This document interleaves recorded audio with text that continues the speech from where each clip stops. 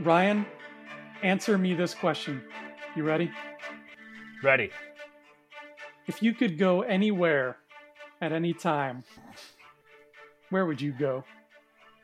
But we can go anywhere. And it's oh man, I love that question. I feel like you want me to answer it, but I feel like Yeah. that's oh man, I don't know. I don't know. I would, you know what? If it's anywhere at any time, I would like to go like as super far into the future as possible. Like we're talking like Futurama. Like I'd like to see that kind of transition. Fall into the cryogenic thing, and then like just wake up in the future and just see what the world is like.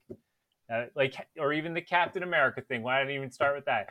Captain America fall into ice and just wake up in a whole new world, and then be all super soldiery.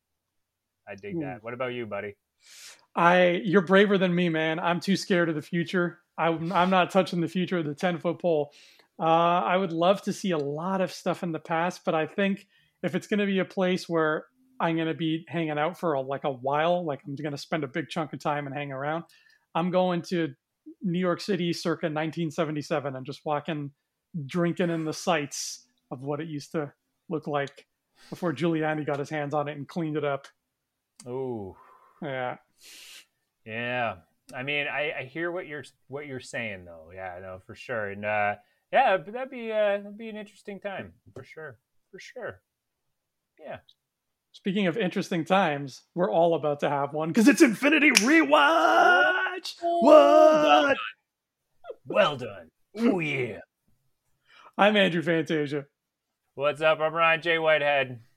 and this is Loki episode 4. Oh God, I forgot the title, and I was planning on saying the title out loud. The quantum event or something. The event Quantum of Mania. the quantum of solace. Uh, Oh, well done. what was it called? The event of there's a Q in it. I'm pretty sure there's a Q in it. I guess it's not important. But that's what we're talking about today. And Mm-hmm. what an episode, Ryan. What do you think? Just when you Least just favorite Marvel thing ever? just when you think like this show is like the just show just when you think the show kind of gets its rhythm, when it gets its rhythm and you're just in for the ride. It's one of those things where the ride just takes off even crazier. Like in a roller coaster, you just like just that's what we were doing. We were just and then we just went down the hill. It's oh my god, just freaking out, and just back like and then, I wish everybody could see what you were doing right now. I can't wait for the video part of this to go up. which is important, and why that you should digest this content in both ways by checking out our podcast and making sure you smash that follow button, follow it, and then you could also check it out on YouTube, which is equally as entertaining because what I just did. I'm not going to describe to you people what Ryan just did because you need to be there, and you can be there on the Rebel Scum Podcast Detours YouTube channel, which is where you'll find this a day after it drops on the Audible format of podcasting. We go Audible first and visual because alphabetical order. That's how it works. There you go. And but yeah, so going back to it, this is so okay. Just when you think you get into the rhythm of it, and really, first of all, I have to say to our listeners out there, guys, I'm sorry. We fell into the trap again with the speculation of Loki having a time stone and like things going the way they did. But what I will say is Marvel still finds a way to tell this very human story with a very unique language to it. First of all, I love the line they always say, for all of time, always. I think that's what it is. And it's funny because the word time now, especially in this world, it acts as a pun, really. It acts as like a word that has dual meanings, right? Because they have like their own timeline, which represents all of time. Yeah. But also, time, like the measure in which we measure the our history. Yeah, let's leave it at that. Anyway, so yeah, man, where to begin?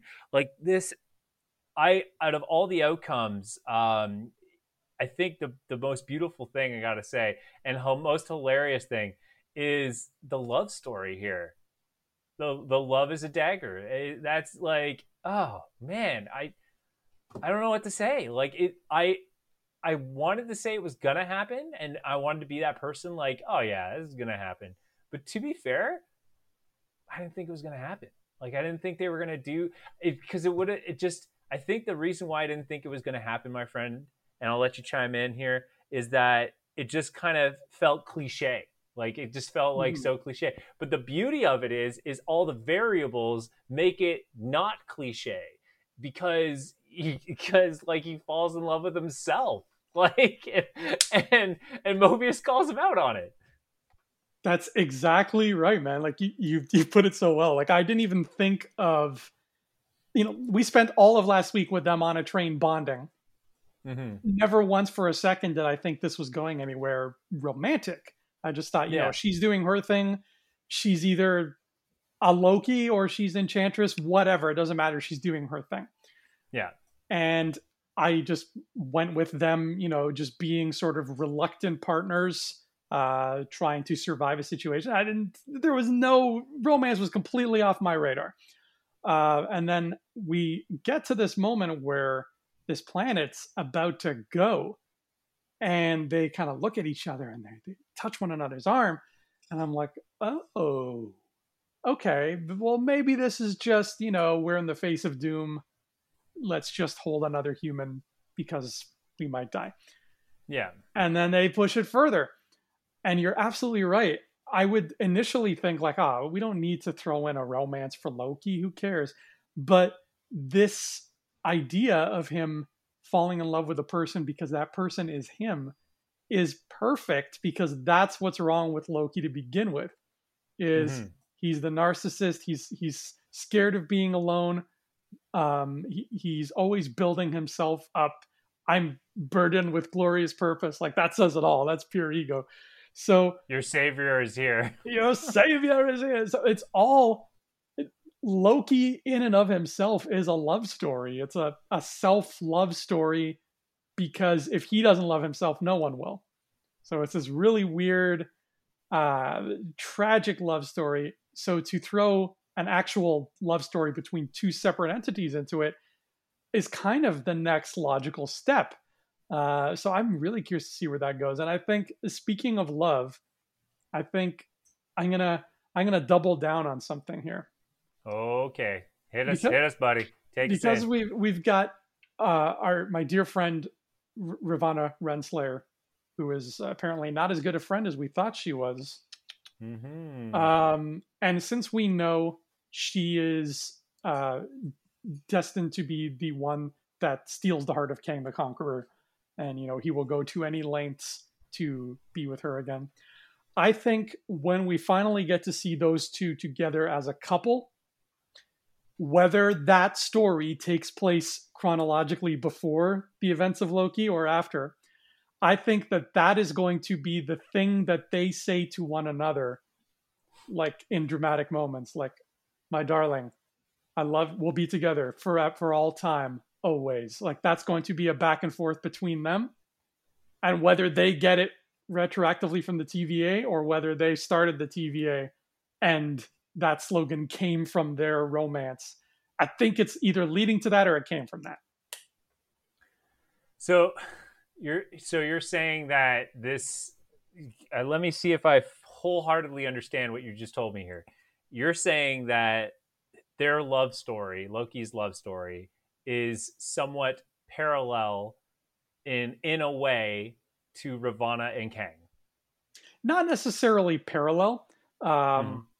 but I just think that in terms of that saying, for all time, always, I think that came from Ravonna and Kang, or it is going to become Oh, adopted by Ravonna and Kang, because it's it's such a beautiful, dramatic thing to stick on this bureaucracy, it feels out of place there, right? It feels weird. Ooh, I like it. I like it. I mean, who knows, right? I mean, I wonder if these events could ascend Kang to become a conqueror, right? But I actually, when you say it this way, when you say it this way, it kind of brings to mind that we know in the comics that Ravonna and Kang, their relationship, he loves her, the whole 9 yards. But the interesting detail in the MCU world right now is the TVA is made up of variants. So what if there is a Ravonna, right? But what if this current Ravonna is a variant herself? Ah, okay. So this is not the same Ravonna who will be with Kang, is what you're saying. I'm saying that Kang. I mean, I still wholeheartedly believe, like, there's still a part of me that believes that the Ravonna we're seeing is the Ravonna because the reason why I would defend this idea or this thesis, the reason why I defend this thesis is because the certain moments make me feel like something is going to happen to her, and that's going to cause Kang to do what Kang does and what Kang's known for, and the whole 9 yards. Because like you said, with their love relationship, that theme for all time, always. Because obviously, if you can see time, then it's that love story of, like, in order to be together, certain events must be played a certain way. And the only way you could throw those events off is a Loki. Loki would be the perfect villain to kind of just throw that whole thing off, and amazingly still look like a hero in this show, which blows my mind. Twice. But my other thesis now that is starting to develop is, like, what if she's a variant, and the variant loves Kang, right? And then the jealousy begins if she finds out that, but like, again, the only reason why that doesn't work to me is that doesn't connect. And this is the beauty of the storytelling, is it doesn't connect to what, like, it just doesn't. It would just be too many elements adding to a lot of things. It would add too many questions to this story where we don't even have enough answers for the questions we already have. Yeah, I feel what you mean. It would be something that would need to carry on outside of the Loki show, because right now we only have 2 episodes left and we have to focus on the story we've been telling. But I like where your head's at, man. And the beauty of Kang the Conqueror, I mean, what little I know of him, is just that his abilities give him so much potential to do so many things that, for all we know, this could be a matter of a variant loves him too, and now there's a love triangle with herself. Or maybe, the real Ravonna wanted nothing to do with Kang, so in his fury, he created a variant and hoped that she would, and started this whole mess. Like, there's so much you could do with him. We don't even know if he's going to be on this show yet. Is he our next Mephisto? I don't. I honestly thought we were going to see him today. I thought, like, I was like, holy crap, we're going the distance. It's going to happen. And to be fair, I am both upset yet, like, okay, totally cool. Gonna give him a bigger entrance, because Kevin Feige will do that, right? Like, Ant-Man and the Wasp are supposed to be in Civil War, and Wasp was supposed to be introduced in Civil War as, like, the Wasp, but he's like, nope, not the place, not the time, not the right spotlight. Again, not I am upset, but at the same time, I'm not, angry, or I'm okay with it too. I'm happy that we haven't seen. I'm happy that we haven't seen him yet. But I gotta say, though, when we did get that shot, I mean, first of all, that room and that set is gorgeous. Such a cool idea for the Timekeepers. I don't know about you. Like off the top of the show, you said you would go to the future, so we've established that you are much braver than I am.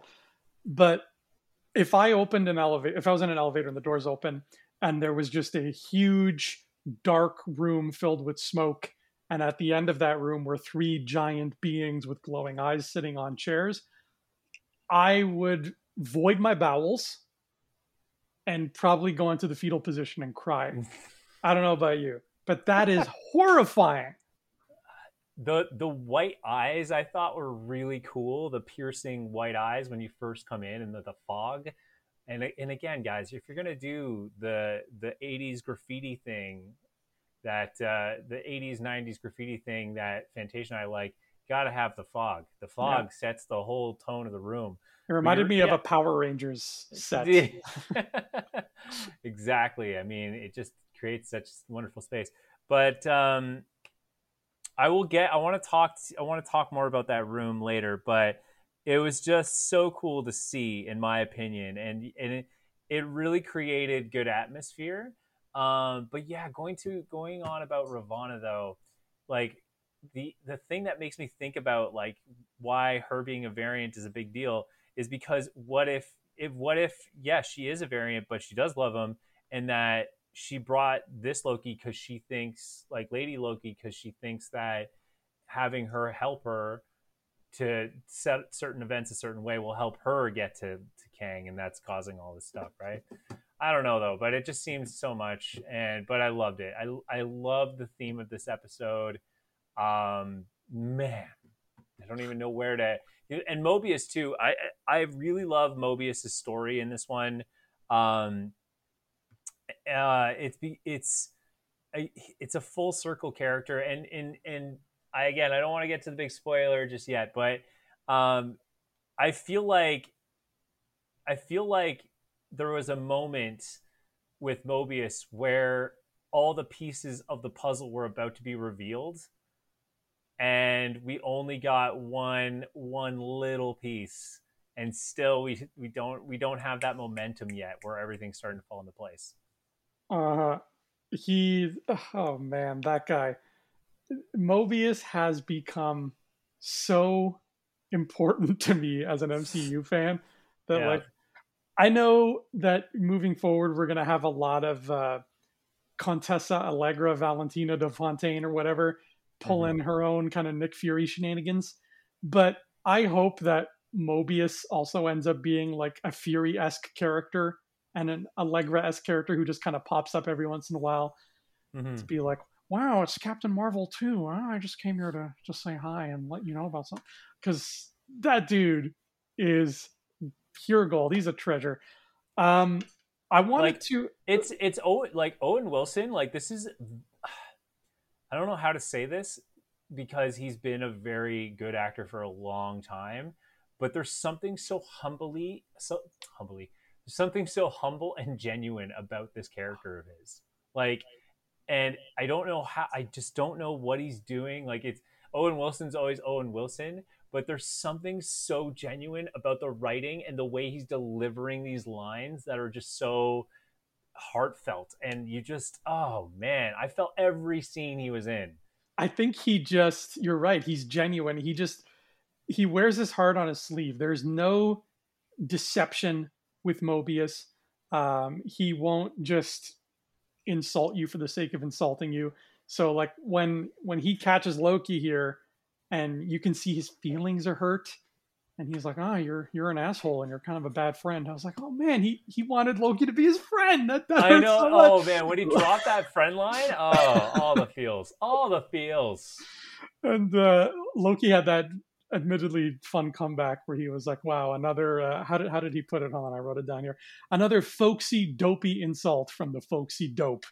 Um, but Mobius dropped a line that I wanted to bring up because I thought it was kind of a neat little Easter eggy kind of line that Mm-hmm. Marvel's become so good at, where he talks about how, I have handled uh, gods and titans and vampires, and this guy's giving me all the trouble. So I'm thinking of these titans and vampires. Who could possibly have come through the TVA, Ryan?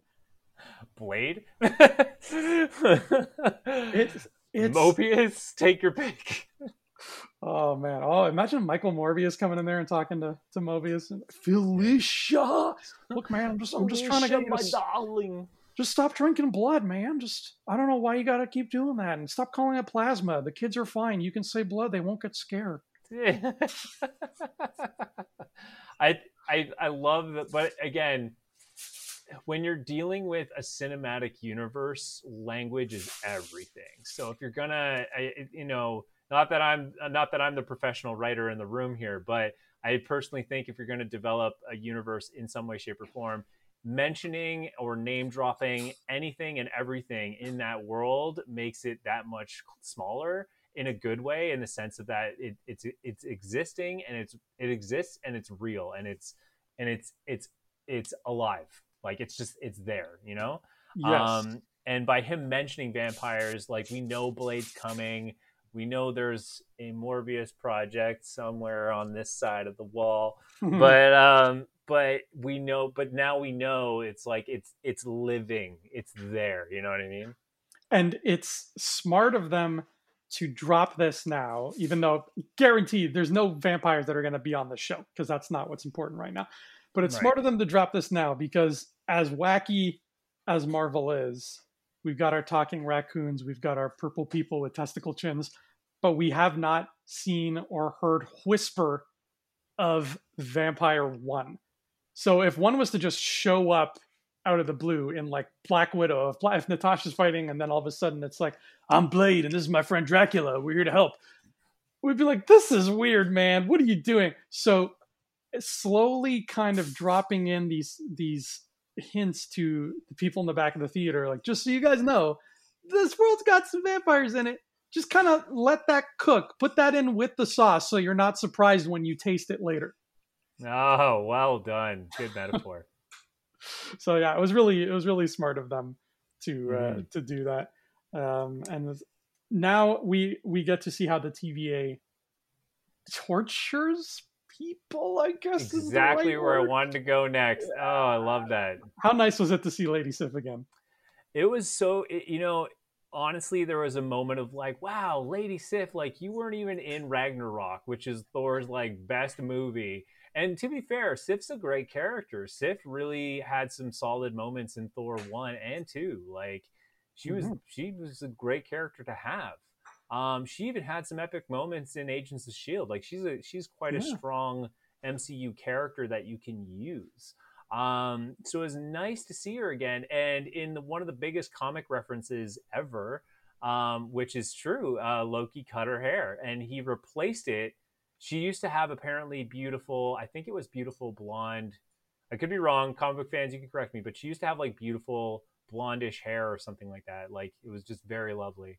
And Loki cut it all off and replaced it with the troll's hair. Wow. And that's how troll dolls were born. Yeah. I kind of wish Jamie Alexander walked out of that doorway with like a troll doll beehive. Yeah. And I like how not only did Loki only just cut a little bit off one side, but she shows up holding it like, oh, look what you did. I love that. It was like the constant, like the nut shot, like just feeling that over and over again. I could not imagine that torture. I don't want to imagine it. It just makes me cringe every time. Just like, oh. I know. That's rough. That is truly torturous. Like, being forced to relive something like that. And he got lucky.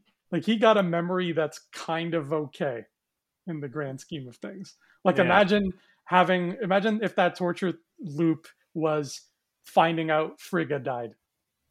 Oh. Like, imagine if that was the loop they stuck him in that. So, but I think that speaks to the fact that it wasn't Frigga dying, speaks to the kind of person Mobius is and how he draws a line. Because I'm sure he set that up. I'm sure it was of his construction. Well, I'm sure that was his sense of humor too. Like, it just seems like it's the perfect joke that also works as torture. You know what I mean? Like something you do to a friend, like the way you set up and prank a friend. That's the way I feel like it's done. And not only a joke that works as torture, but, and this is so true to Mobius' style, therapy that works as torture. Because the way Loki kind of broke the loop is to settle his difference with Sif and apologize and speak the truth. And then Mobius comes a strolling out and was like, okay. So, okay, yeah, you get it. If I was ever accused of like a crime, I request any law enforcement officials listening to this podcast, let Owen interrogate me. I promise you, I will tell nothing but the truth if it's Owen interrogating me. Mm-hmm. Mm-hmm. I mean, it's an interesting strategy because it is like more of a therapeutic session that he's doing. Like he takes you through these things, but in the end, he gets all the answers he wants. Like he just finds a great way to build a relationship with somebody, and it's amazing when it pays off. Um, I I loved what he did in this one. Like I love the Sith thing was hilarious, but I still have to say that first episode is like that first interrogation he does, and the interrogation scene. I feel like we're getting more like film analytical here in terms of theming here, but an interrogation scene is a great way to create a relationship dynamic because you're using all these tactics in one room to change someone's mind on something. You know what I mean? Like you're throwing out all these facts and like you're using all these facts and evidence to just change someone's story to end up hopefully becoming the truth. It's just that journey of getting to the truth in one scene with just dialogue and these tactics. It's just I think Marvel really loves that. It's such a great way to do confrontation. Oh, it was brilliant. And I don't know if it was Michael Waldron who wrote all of that, if he's writing the whole thing, but it not only tells us things about Loki that we didn't know, but it got us to know, and this is tricky to do, but we learned in that first episode almost everything we needed to learn about Mobius based on the questions he asked and the reactions he had to Loki's answers. Because it would have been so easy for them to just give him very, cut and dry, bureaucratic questions like, why did you time travel? Who are you? Where is this? When is that? And those would have got the job done as far as the TVA is concerned. And it might even have dragged some truth out of Loki, but it would have told us jack all about Mobius. He would have just been the guy in the suit asking the questions. So they did something to not only his questions, but his reactions to the answers that gave us all the info we needed. And we walked out of episode 1 knowing what kind of guy Mobius was. That's brilliant. That is exactly how you bring a new character into something that's been going on for 10 years and you only have 51 minutes to introduce him. Yeah. Oh man, 100%. And I think now it's safe to say, guys, this is the spoiler part. So if you miraculously watch this episode before the Loki episode, first of all, thank you. I appreciate that you guys want to listen to us before you want to watch a Marvel show. I can't say the same for a lot of the content out there I watch about Marvel. I always watch Marvel first. But anyway, spoiler warning is out there. You've been warned. So is he dead? Look, guys, let's just get the big spoiler out of the way. Sam Witwicky destroys the Allspark. Okay? I'm sorry. It had to happen. They've been building up to it for 4 movies. I'm never giving you this Allspark. After that! Is he dead? My gut says no. And that's not just my gut saying what my heart wants to hear. But as we find out, I mean, not to keep jumping too far ahead, but as we find out in the post-credit scene, getting pruned is not the big final death that we thought it was, because it just sent Loki somewhere else. So I would imagine it would do the same to Mobius. I would not be surprised if next time we see Mobius, he's in some kind of pocket world or something full of other Mobii. Mobiuses. I based on facts that I know about Kevin Feige, he said no one ever really dies in Marvel. Is what we've heard spoken from Alfred Molina about his return to the MCU based on what we know.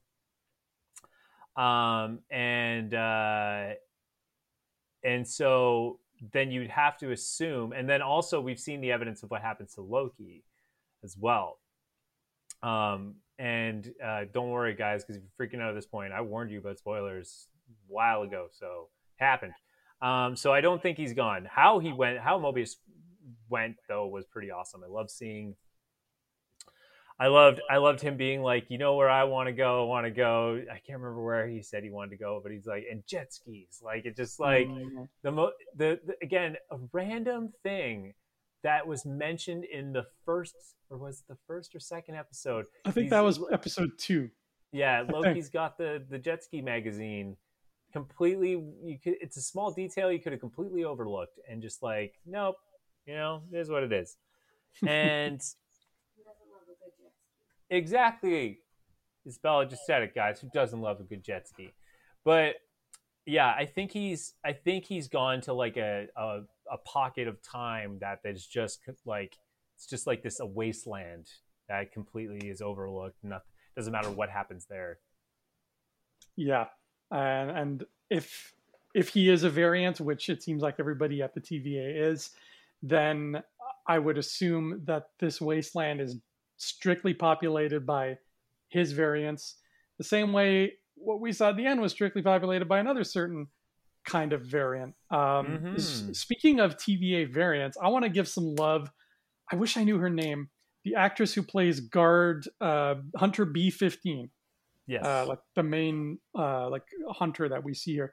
First of all, she does a beautiful job when Sylvie puts her magic on her, and we don't see what, like, we don't get to be privy to what she sees, but yes. B-15 sees another life, another world, another set of memories, and that's something to me that has always kind of hit me hard. The idea of, right now there's a parallel Andrew, and who knows what he's doing or what he's not doing or who he's doing. So the actor's name is Wunmi Masaku. Sorry, Wunmi Masaku. Wunmi Masaku. Well, you did a spectacular job. I apologize if I butchered the name, but yes, you did. Sorry, you were saying.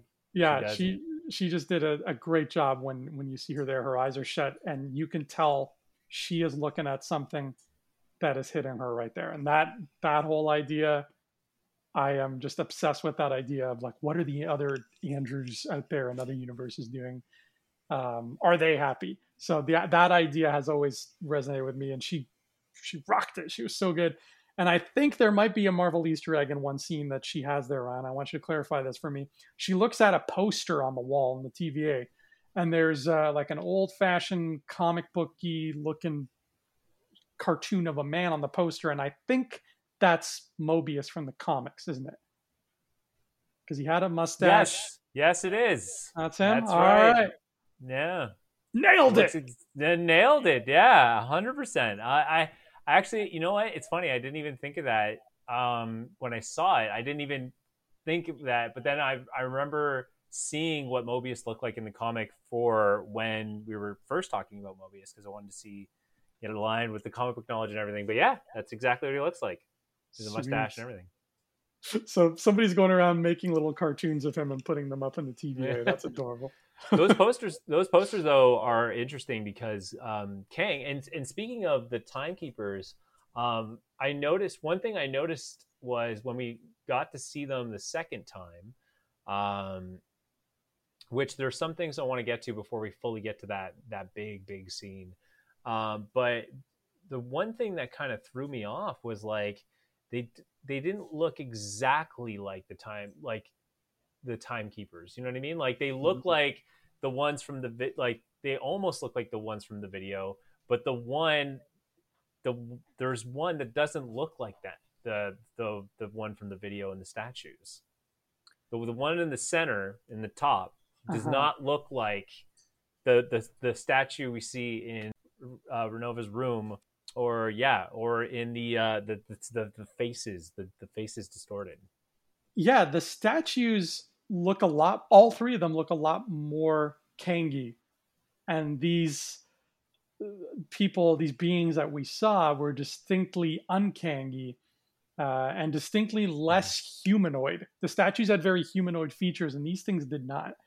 So it was. You're right. It was a little bit jarring, but then as we learn, that's sort of by design. It's supposed to be jarring because something's not quite right in that room. Should we get to that room? Are we there? Okay, well, before we do, there's a couple things I want to talk about. So, first of all, Mobius trying to interrogate Sylvie. I would love to see that because I would have killed to see that. I want to see him interrogate everybody. Like I said, he interrogate Captain America, Iron Man, like everybody. Zemo. Oh, it'd be so good to see him do a Zemo one. Do you want to do a web series where it's just you and me playing Marvel characters being interrogated by Mobius? I'll do it. I will do it. I would love to do it with you, knowing that we would be terrible. Like you'd probably do some really good ones, but for me, I feel like I just wouldn't do anyone a service. But what I will say about the interrogation thing, so what I will say is, first of all, something is up with Sylvie. Obviously, something's up with Sylvie. We know something has happened on the back end, that something's going on, and it's the obvious thing is about the whole. The obvious thing is about her abduction, and like she was brought there, and she's a variant and all this stuff, and then the interrogation thing where she covers up the camera like, oh yeah, you're not created by the TVA. She's like, Renova seems offended that she wasn't created by a TVA. Not like some people. There's like some people. It's like, I just don't believe you. She's like angry that like to come up with such lies. Like, yeah, there was something like irrationally angry. Like that's how I would phrase it. Yeah, she was. The reactions people had are interesting because what I found really scary, and I'll try to explain articulately how I found it scary. I can't promise I'll be able to do it, but when Loki tries to say it to Mobius, when Loki says like, you're all variants, the timekeepers are all lying, whatever, Mobius gets very serious for a moment and he says, bite your tongue.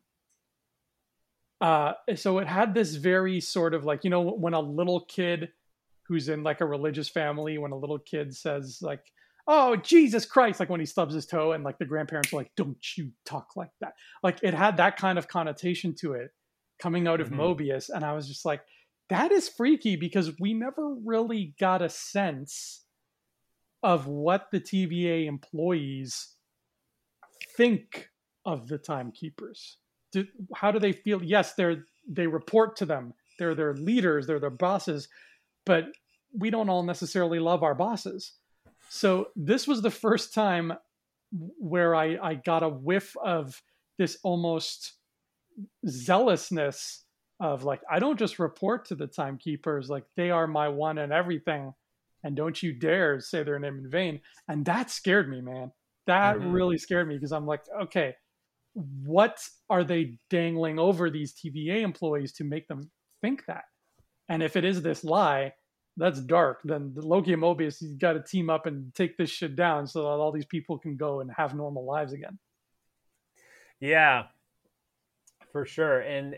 But it just begs the question, like, if Renova is so protocol focused and policies and procedures, if this Loki was a variant and everything, it just seems too easy as a writing technique to just like, oh yeah, she just corrupted some soldiers and was able to break out and just run. Like it just, something's clearly off about the whole thing.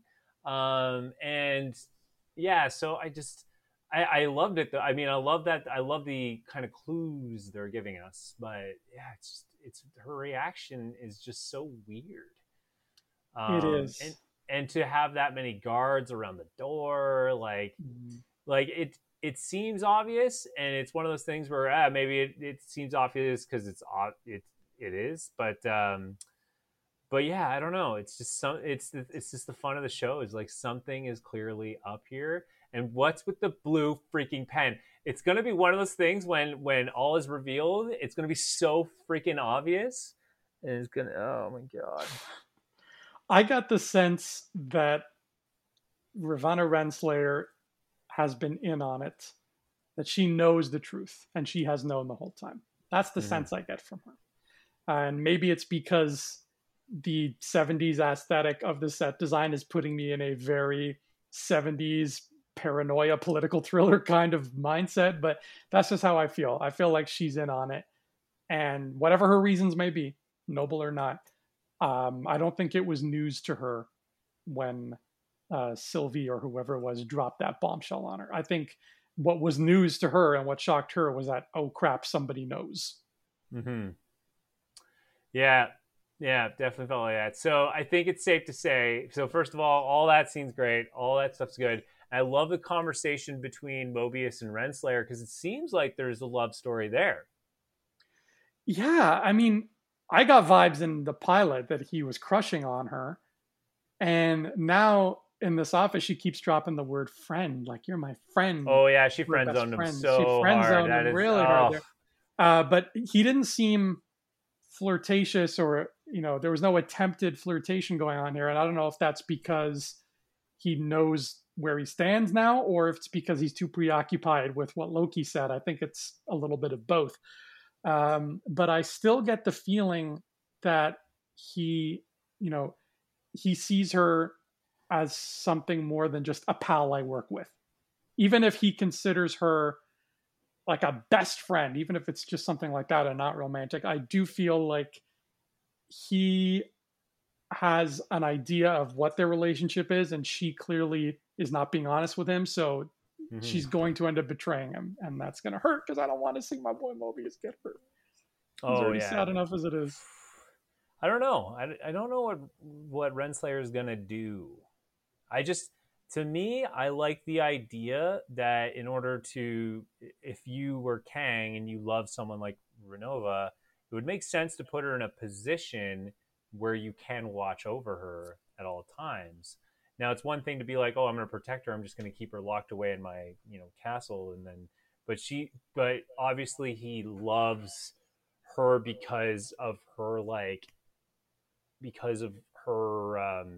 tenacity and like because you don't want someone to just worship you. You want someone that's like your partner that complements who you are. And so Renslayer would make sense to me that you would put her in a position that she's in because she would be like almost like the right hand of Kang, like the I wouldn't say the instrument, but my point is like she represents. They have this common representation of what they want the world to be like, and she is like the willpower of Kang. Like you know what I mean? So Mhm. that's why I think it's like oh yeah, it's like she she she enjoys Mobius's company because he works hard in solving the big problems. But in the end, he is the one that's just like a tool, a means to an end, right? Yes. Um, and her, it's just for she uses him to please Kang, that kind of thing. Assuming this has anything to do like outside, well, it does obviously have everything to do with Kang, but you know what I mean. Like it doesn't seem directly involved to Kang, but we don't know Kang, like we don't know Kang's involvement aside from like they're always watching, but we don't know what that means. Like so I don't know, but that scene was also interesting to me, and I also got to bring up the significance of this pen, the blue pen, and this kind of the blue gum.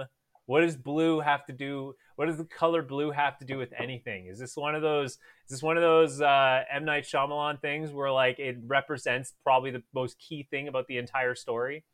Well, isn't Kang blue? Yeah, he's blue face. He's a He blue is faced blue. guy. So wait, tell me about this pen because I feel like I missed the pen here. We didn't miss the pen. the pen we talked about in the first episode. He signed, or the first or second episode, he signed something. Oh, right, that pen. Yeah. Okay, I thought it was something in this episode. I'm like, what's going on with this pen? Okay, so yeah, the pen, the gum, they could be set dressing, but they are really linked to something. I don't know. My sneaky Feige radar is starting to ring. Don't fall into that trap, man. No, Don't do it. I'm not gonna be like, it means beast because he's blue. I don't know. I'm just confident that the gum and the pen will either be important and revealed within the next 2 weeks, or not be as important as we think they are. Yeah, it's such a coin toss. But you know what? That being said, let's get into it. Let's get into the big foofara. You mean that big room with the 3 totally real timekeepers who were actually there? Well, Yeah. let's get into it, man. First of all, love that room. This is when we actually get a really good shot of the timekeepers, them talking. I love that they kind of like one talks, the other kind of adds on as if it were one complete sentence kind of thing. Full disclosure. Full disclosure. Did you have trouble understanding them? I'm going to say a little bit because I feel like there was a moment like I had to listen a little more attentively, but overall I understood them. Okay, something with one of their voices was really like the timekeeper. I'm like, man, I don't know what you're saying, bro. And the one with the mustache skin, like yeah.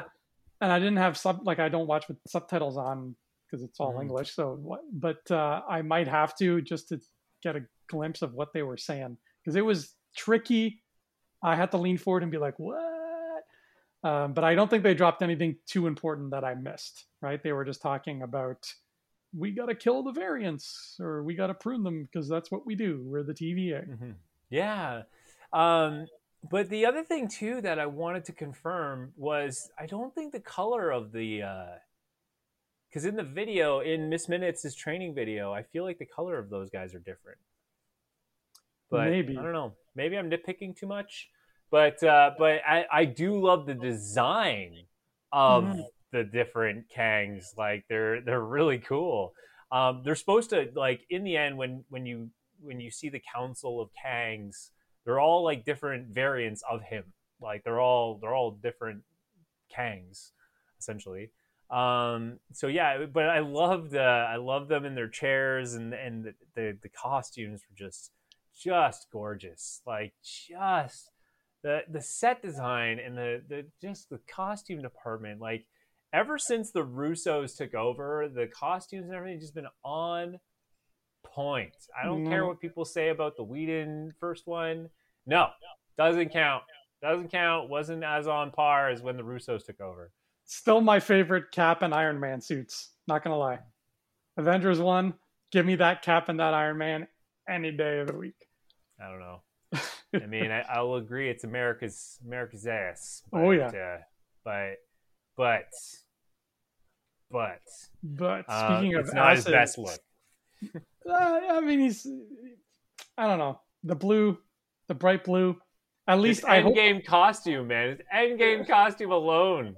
I hope at least they use that bright blue color scheme for the Fantastic Four's costumes. That's all, because it just looked right. It looked right. Actually, I'd say that Captain America's suit would be a great way to do the Fantastic Four suit. It's sleek. It's sleek but armored. It would kind of fit the Explorer kind of look. Yeah. Whereas Cap's in the military and therefore would need better armor. But anyway, that's neither here nor there. But yeah, the Kang outfits were gorgeous. So I love this scene because, like, here's the thing: is the Loki's goal, which at this point, again, I still kind of hope she's Enchantress in some way, shape, or form. Which I guess, like, who knows? At this point, it seems very Lady Loki, but it could be a meld. It could be a meld. They do. Yeah, that it could a be lot. a meld. Could be a meld. Like she could be Enchantress in like Loki's world, but in her world, she is Loki. You know what I mean? Like it Yeah. could be that kind of thing. Anyway, they ended up getting what they wanted, which was to get an audience with the Timekeepers. And the battle breaks out. I loved how it's done. Loki. This is again an interesting play on the theme of time, because this is not the first time we've seen Loki be like a prisoner being presented to a king or a king-esque character, and challenging the way things are done, which is really, really fun to watch him kind of go through exactly what Thor said in Ragnarok is like, oh, you're getting predictable. It's just the same thing over and over again, you know? And that's kind of the fun of it is, and also they talked about it in this episode. It's like, it seems like we're always losing, right? And there's so many little things here that it's kind of hinting at a bigger picture that we just still can't quite see yet. And when this fight breaks out, and all these guards are around and stuff, it made me wonder. And like, I was caught up in the heat of the moment, so I didn't really get a good look to figure out the answer to this question. But do we see, Ryan, at any point when one of the Timekeepers is hit and we reveal that we are, we're in the Hall of Presidents at Disney World. These are not real beings. They're just big old robots. Do we see a reaction from Ravonna Renslayer, either a reaction of, oh my God, I didn't know that, or, oh shit, I knew that, and now the cat's out of the bag? I don't know. I don't remember. I just, so much is happening in that scene. I will say, though, to be fair, even if she acted shocked, it didn't seem like she was overall like it was more short term than long term. It didn't seem like it had a lasting impact, as if it like, oh no, I need to act like this is really shocking because everyone else is around me, and then once everyone's dead, it's just kind of like in the heat of the moment. But that being said, at the same time, I mean, here's another interesting thing is that these glowing stick thingies, they have the prune sticks.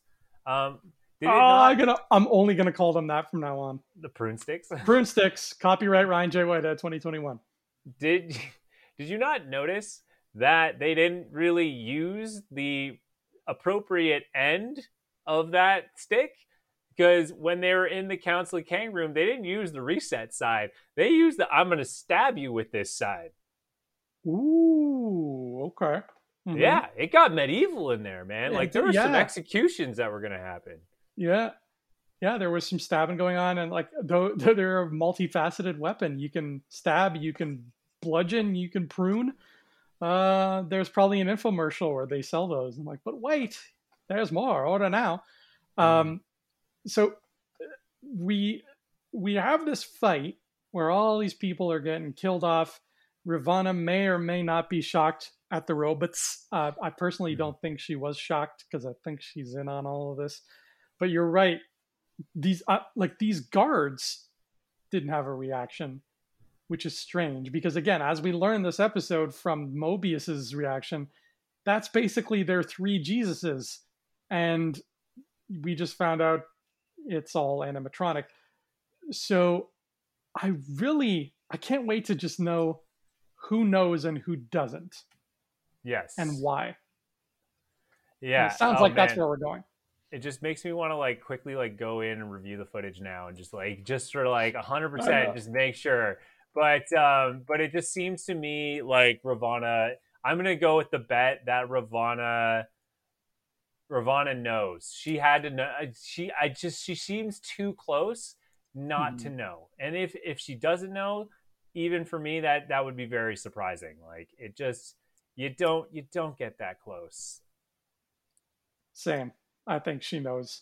And it makes it all the more interesting now when she has her inevitable confrontation with Mobius, and he's like, "Why did you lie?" Because that conversation needs to happen. And Mobius, he's gonna be okay, right, Kevin? He's fine. Yeah, nothing bad's gonna happen. Yeah, no, exactly. I'm trying to quickly grab the footage right now. I just want to just see 100% here. But it doesn't look like you really get to see her. You know why you don't get to see her reaction? Because I think she's knocked out. Yep, she's knocked out. She is on the ground. Uh, But when she gets, oh yeah, when she gets up, there's a reason. Okay, so we don't get her reaction because she was punched out by Sylvie. She was literally Mighty just like, convenient, yeah. Ravana. Mighty But convenient. the other thing here that's interesting is the reason why we don't get to see her react is not only is she unconscious, but when she is conscious, she does the probably the biggest thing, which is take out Loki. Mhm. And She again, does we're what not, all the Avengers couldn't do. which is what all the Avengers couldn't do. Yeah. And here's the thing, though, is what really bothers me is the sticks. Like those sticks were sharp in that room. Like so, which blows my mind because if this system is all about resetting people, why, oh, why, in the one room with Kangs, would there be a different way to deal with people? If the reset thing is like their ultimate solution, then why would they have an alternative like legit killing people? I guess the answer is because reset isn't their ultimate solution. Because Ooh. you get too close to those things and you realize they're not real, you can't live to tell anybody about that. And Mm-hmm. getting pruned, as we've seen, lets you live to tell anybody about that. Yeah, so it begs the question, or sorry, it just kind of makes you think that Mobius is probably alive. He's on a time wasteland of some kind. Then we get Loki, and we get our first post credit sequence. Oh my god! Yes. I wasn't expecting one till next week. Like WandaVision had them, I think, in the last two. Mm-hmm. So I was kind of going still by that Yeah. logic, but oh, it was great to see a post credit scene. And it was a bonkers scene. It felt like a Bonkers. final splash page in a comic. Like you see the dialogue saying like "Come with me if you want to live," and then you turn the page and you see who's talking. Oh Like, yeah, it very was. Marvel moment. Well, his questions were, and you're gonna love this. His questions were, how did he phrase it? He's like, "Is this hell?" Mm-hmm. Mm-hmm. Confirmed. It's confirmed. And he's like, "Am I dead?" And then the line is like, "You're not if you come with us." And then we get the wonderful array of Lokis. Yes. And we finally get to see who Richard E. Grant is, which is a variant of Loki in the classic comic book Loki outfit. Classic outfit. It's beautiful. We've got, I guess, Kid Loki, and he's carrying some kind of like Komodo dragon with him. I thought I it was a already. gator. It could be a gator. I don't know. I freeze framed a little bit. I saw reptile skin, and I was like, good enough for me. Yeah. And then we got this other Loki who's really interesting because he's dressed like Thor. He's got the Yeah. big old furs. He's got not Mjolnir, but a hammer looking thing that he's rocking. So It's like a cinder block or like a cinder block with like a wrench, but it's like a steel frame. I don't know. yeah, it's heavy duty. And now I'm wondering, like, is this a variant from a universe where like he was the son of Odin and Frigga, and Thor is the one that the ice giants had? Like this, Yeah, it just brings so much to question, and oh man, but great ending, post credit sequence there. This show has still so many questions. So many questions. What's Renova's story? What is her story? And why is Lady Loki so important to her? And to and here's the other thing is that Renova said that you're not the only one you're not the only one working for me, Mobius. So who is mhm. the other one? Right? Because like it seems to me like Mobius is like your top tier detective. So Yeah, clearly if there's another one, that's huge. it and it goes back, not to bring it back to the pen, but I remember him saying when she showed him the pen back in, I think, episode 2, and he makes a comment about, oh, is this from your other agent? Uh, so I again, that's leading down some sneaky Feige territory, but there's something there. There's something there. They keep bringing this thing up. I'm pumping the brakes on that train of thought because there's the same train of thought that led us to Beast, and it's going to just become a rabbit hole. So I'm just going to sit back and let these 2 episodes happen. Like they just gave us 3 Lokis. I'm just going to focus on those and let the pen be the pen until it's either just a pen or not just a pen. Mm-hmm. Sounded very Freudian, but I don't know. I don't know. I don't know. And then on top of that too is when we were introduced to the blue gum, he's like, "Who gave this to you?" And then they pointed at clearly the most Mephisto-looking thing. That's pure Kevin being a little sneaky. That's the Feige radar, man. That's like sneaky Feige, man. I don't know. It's in the end at this point is I like that the theme is setting up that it's about love. And I mean, it seems kind of cliche, but when you're talking about Kang the Conqueror and Renova, this Loki story could set up a really critical key plot thing, and not only develop a really solid Loki story, but set up a love story between Kang and Renova and really get the full details of that. Yeah, this is going to pave the way for so much of Phase 4 and beyond. Mm-hmm. I don't know if we'll get a season 2 of this show. I'm totally fine if we don't. I think as Kevin planned, or as Kevin said about WandaVision, is that he never plans for a sequel, but is always open for, if there's enough demand, then he will gladly make a plan. That's totally smart when it comes to the shows, because you can just tell what you need to tell. You have plenty of time to tell it, more time than you do in the movies.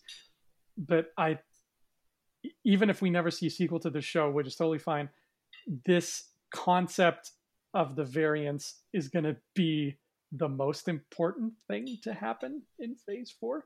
Just the fact that they exist now. So we're going to be like every film and possibly every show that comes out after this is probably going to be in a way a sequel to Loki, and just how much this is going to transfer into that and affect that world and throw little variants here and there. It's for sure going to plant those kinds of seeds. Lots of them. Lots of them. I mean, so the other thing so we just talked about kind of like the mystery of the show. But the thing I want to talk about though is the wish list of the show. Is what do we still want to see? You know, and for me, I still want to see Kang. Again, it's a weird thing. I want it. As much as I want it to happen, I don't want it to happen, but I still want it to happen. You know what I mean? I want to see him. I want to see what he looks like, and the exact scene that gives you exactly what I'm looking for is I want that Guardians of the Galaxy scene where like Thanos turns in the chair and you finally hear him speak for the first time. I want to see that with Kang in the Loki show, because we know we're getting Kang in the movie, like in Quantumania, but we're in Kang's territory. We're legit in Kang's world, and we won't see him. Like, you know what I mean? Like, that seems so weird to me.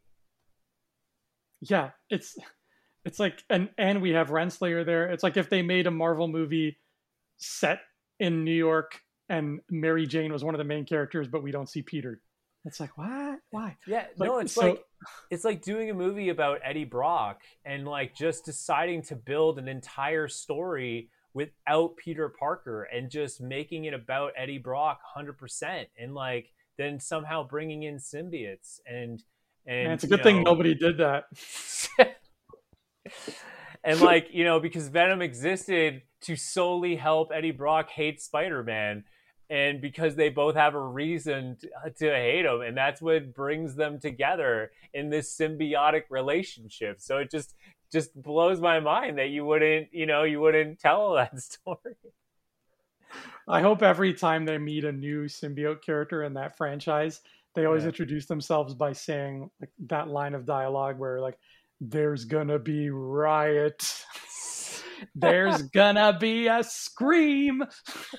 I mean, oh my god, it's just, there's so yeah. But that's my point though. Is like we're in even in Guardians, like we were not nowhere near Thanos, but one character had everything to do with Thanos, and we still saw Thanos. Yeah, you're 100% right. That's on my wish list too. Bring And him in. we know Jonathan Majors is cast, so there's Yeah, no man. reason to hide him, like unless he has probably like the most badass entrance in the Quantum Mania movie. I don't see why you wouldn't hype him and put him in this so you can get people excited for what he's going to do in and like and the amazing thing is the trailer wouldn't ruin whatever he does in the movie because we would see him already in the show. And it just and it's funny because it brings us to a small little topic that I can talk about after we kind of wrap up everything here. But it was a shame because the new Shang-Chi trailer came out, and they did. It's funny when you brought it up because I didn't think about it at first, but then I realized I was like, oh yeah, they did that. But they did that Spider-Man moment when it's like you should just hold back, hold back. And I don't want to say it, but I'm going to say spoiler warning one more time. But they dropped the Abomination and Wong in the trailer, and that's something you could have saved for the movie because the wow factor would have been like, what? I'm really bummed that I watched that trailer. Yeah. And I don't say that often, but I'm really bummed that I watched that trailer. I'm sorry too, because I was the one that shared it to you. It's not your fault. I have a friend of mine who listens to this show. Hi, Steph. Hi, Steph. She messaged me shortly before we started recording, and she said, like, "Oh my God, did you hear the news about Loki episode 5?" And I said, "No, I didn't. But I don't know if I want to, because the Shang-Chi thing. I've had enough spoilers for 1 month." So I asked her. I was like, "Oh, please don't tell me. I don't want to know." She said, "Okay." She goes, "But fair warning, it was on the news, so it might be circulating." So I don't know what it is. Maybe somebody listening does, but I don't want to know. I don't want to know. I've got what's his face from Spice World dressed as classic Loki. That is more than enough to get me excited for episode 5. I don't need more spoilers. I'm good. But yeah, Kang is on my wish list too. I've said it before. I'll say it again. He is a time traveling character, which means you can literally sprinkle him everywhere. You don't have to wait for plot convenient moments like you did with Thanos, where it would make sense for him to show up.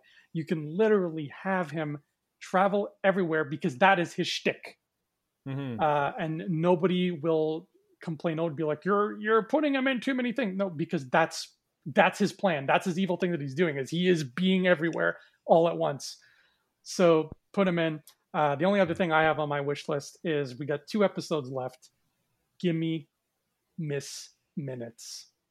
A whole bunch.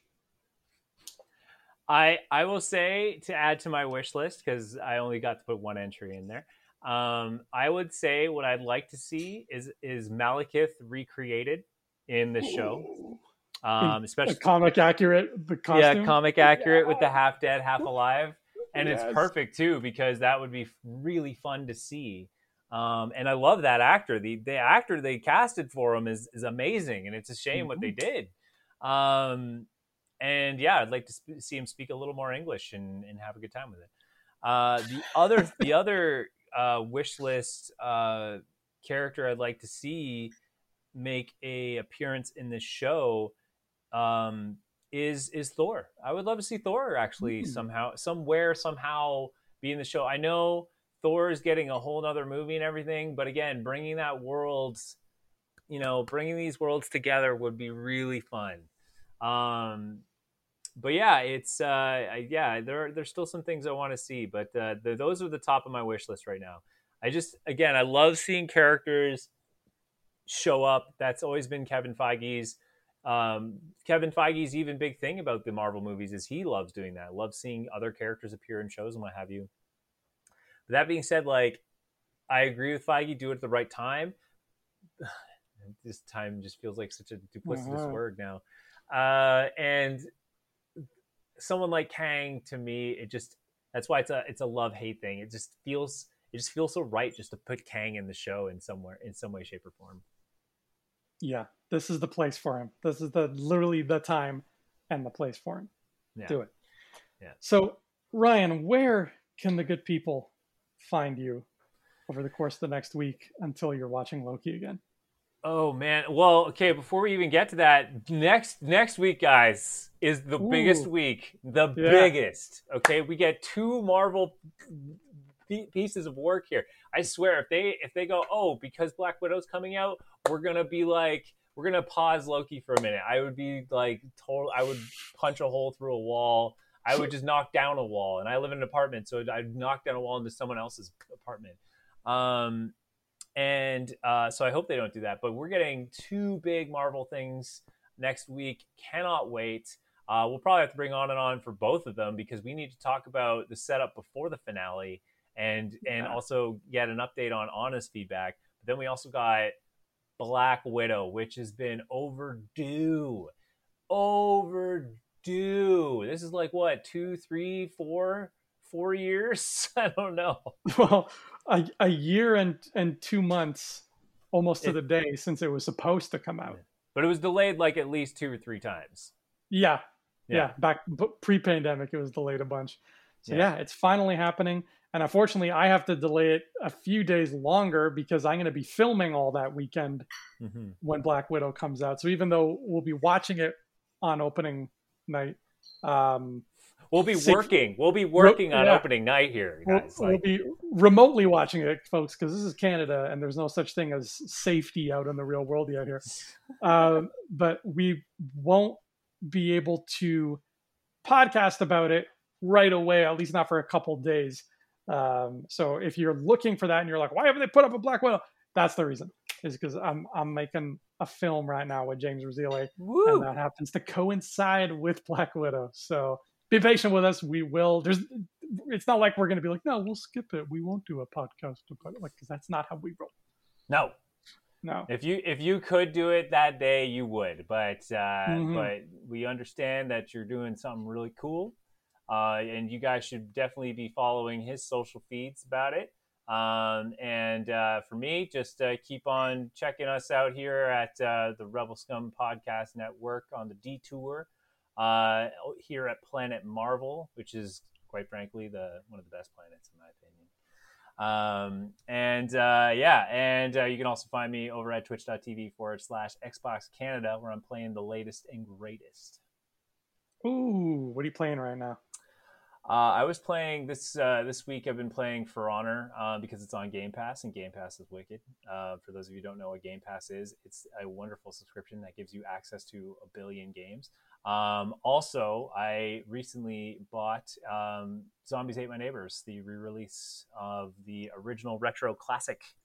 Oh, wow. On Xbox. And then the last thing is I need to revisit Marvel's Avengers because they have all this new content, and I am actually really digging it. That's right. I think Black Panther stuff is coming out now. Well, it's not out yet, but it's coming very soon. So I'm making sure I'm getting all the things I need to get done before that update drops. Perfect. Nice. You can find me on the Instagrams and the YouTubes, Andrew Fantasia. I've got a couple. It's been kind of dry on my channel lately because nothing new comes out here that we can see. So I haven't been able to talk about new films and stuff. But this summer is going to be a lot of things. I have a review marathon, my 3rd big review marathon coming out tomorrow. In fact, July 1st, which is where I've watched I take 3 months. So April to June in this case. And in that time, I watched as many movies as I could that I'd never seen before. But the rule is they can't be new. They have to be not from this year. So I take all of those, I watch them, and then I review them as fast as possible. And the one coming out tomorrow, I have 33 films, Ryan, in less than 15 minutes. Wow. So look forward to that. And then I got a big thing coming up over the summer, but I'll talk to you about that next week. Wow, way to leave them on a cliffhanger, just like Marvel does. Just like Marvel. Cue that WandaVision, please stand by scream. I hate that scream. I hate that. Everybody hated that scream. I know, the worst. Well, this has been Infinity Rewatch Loki episode 4. 2 to go. Come on, Miss Minutes. We know you're out there. Come save the day. Mobius is fine. End of story. Thank you so much for joining us. Everybody, have a marvelous day.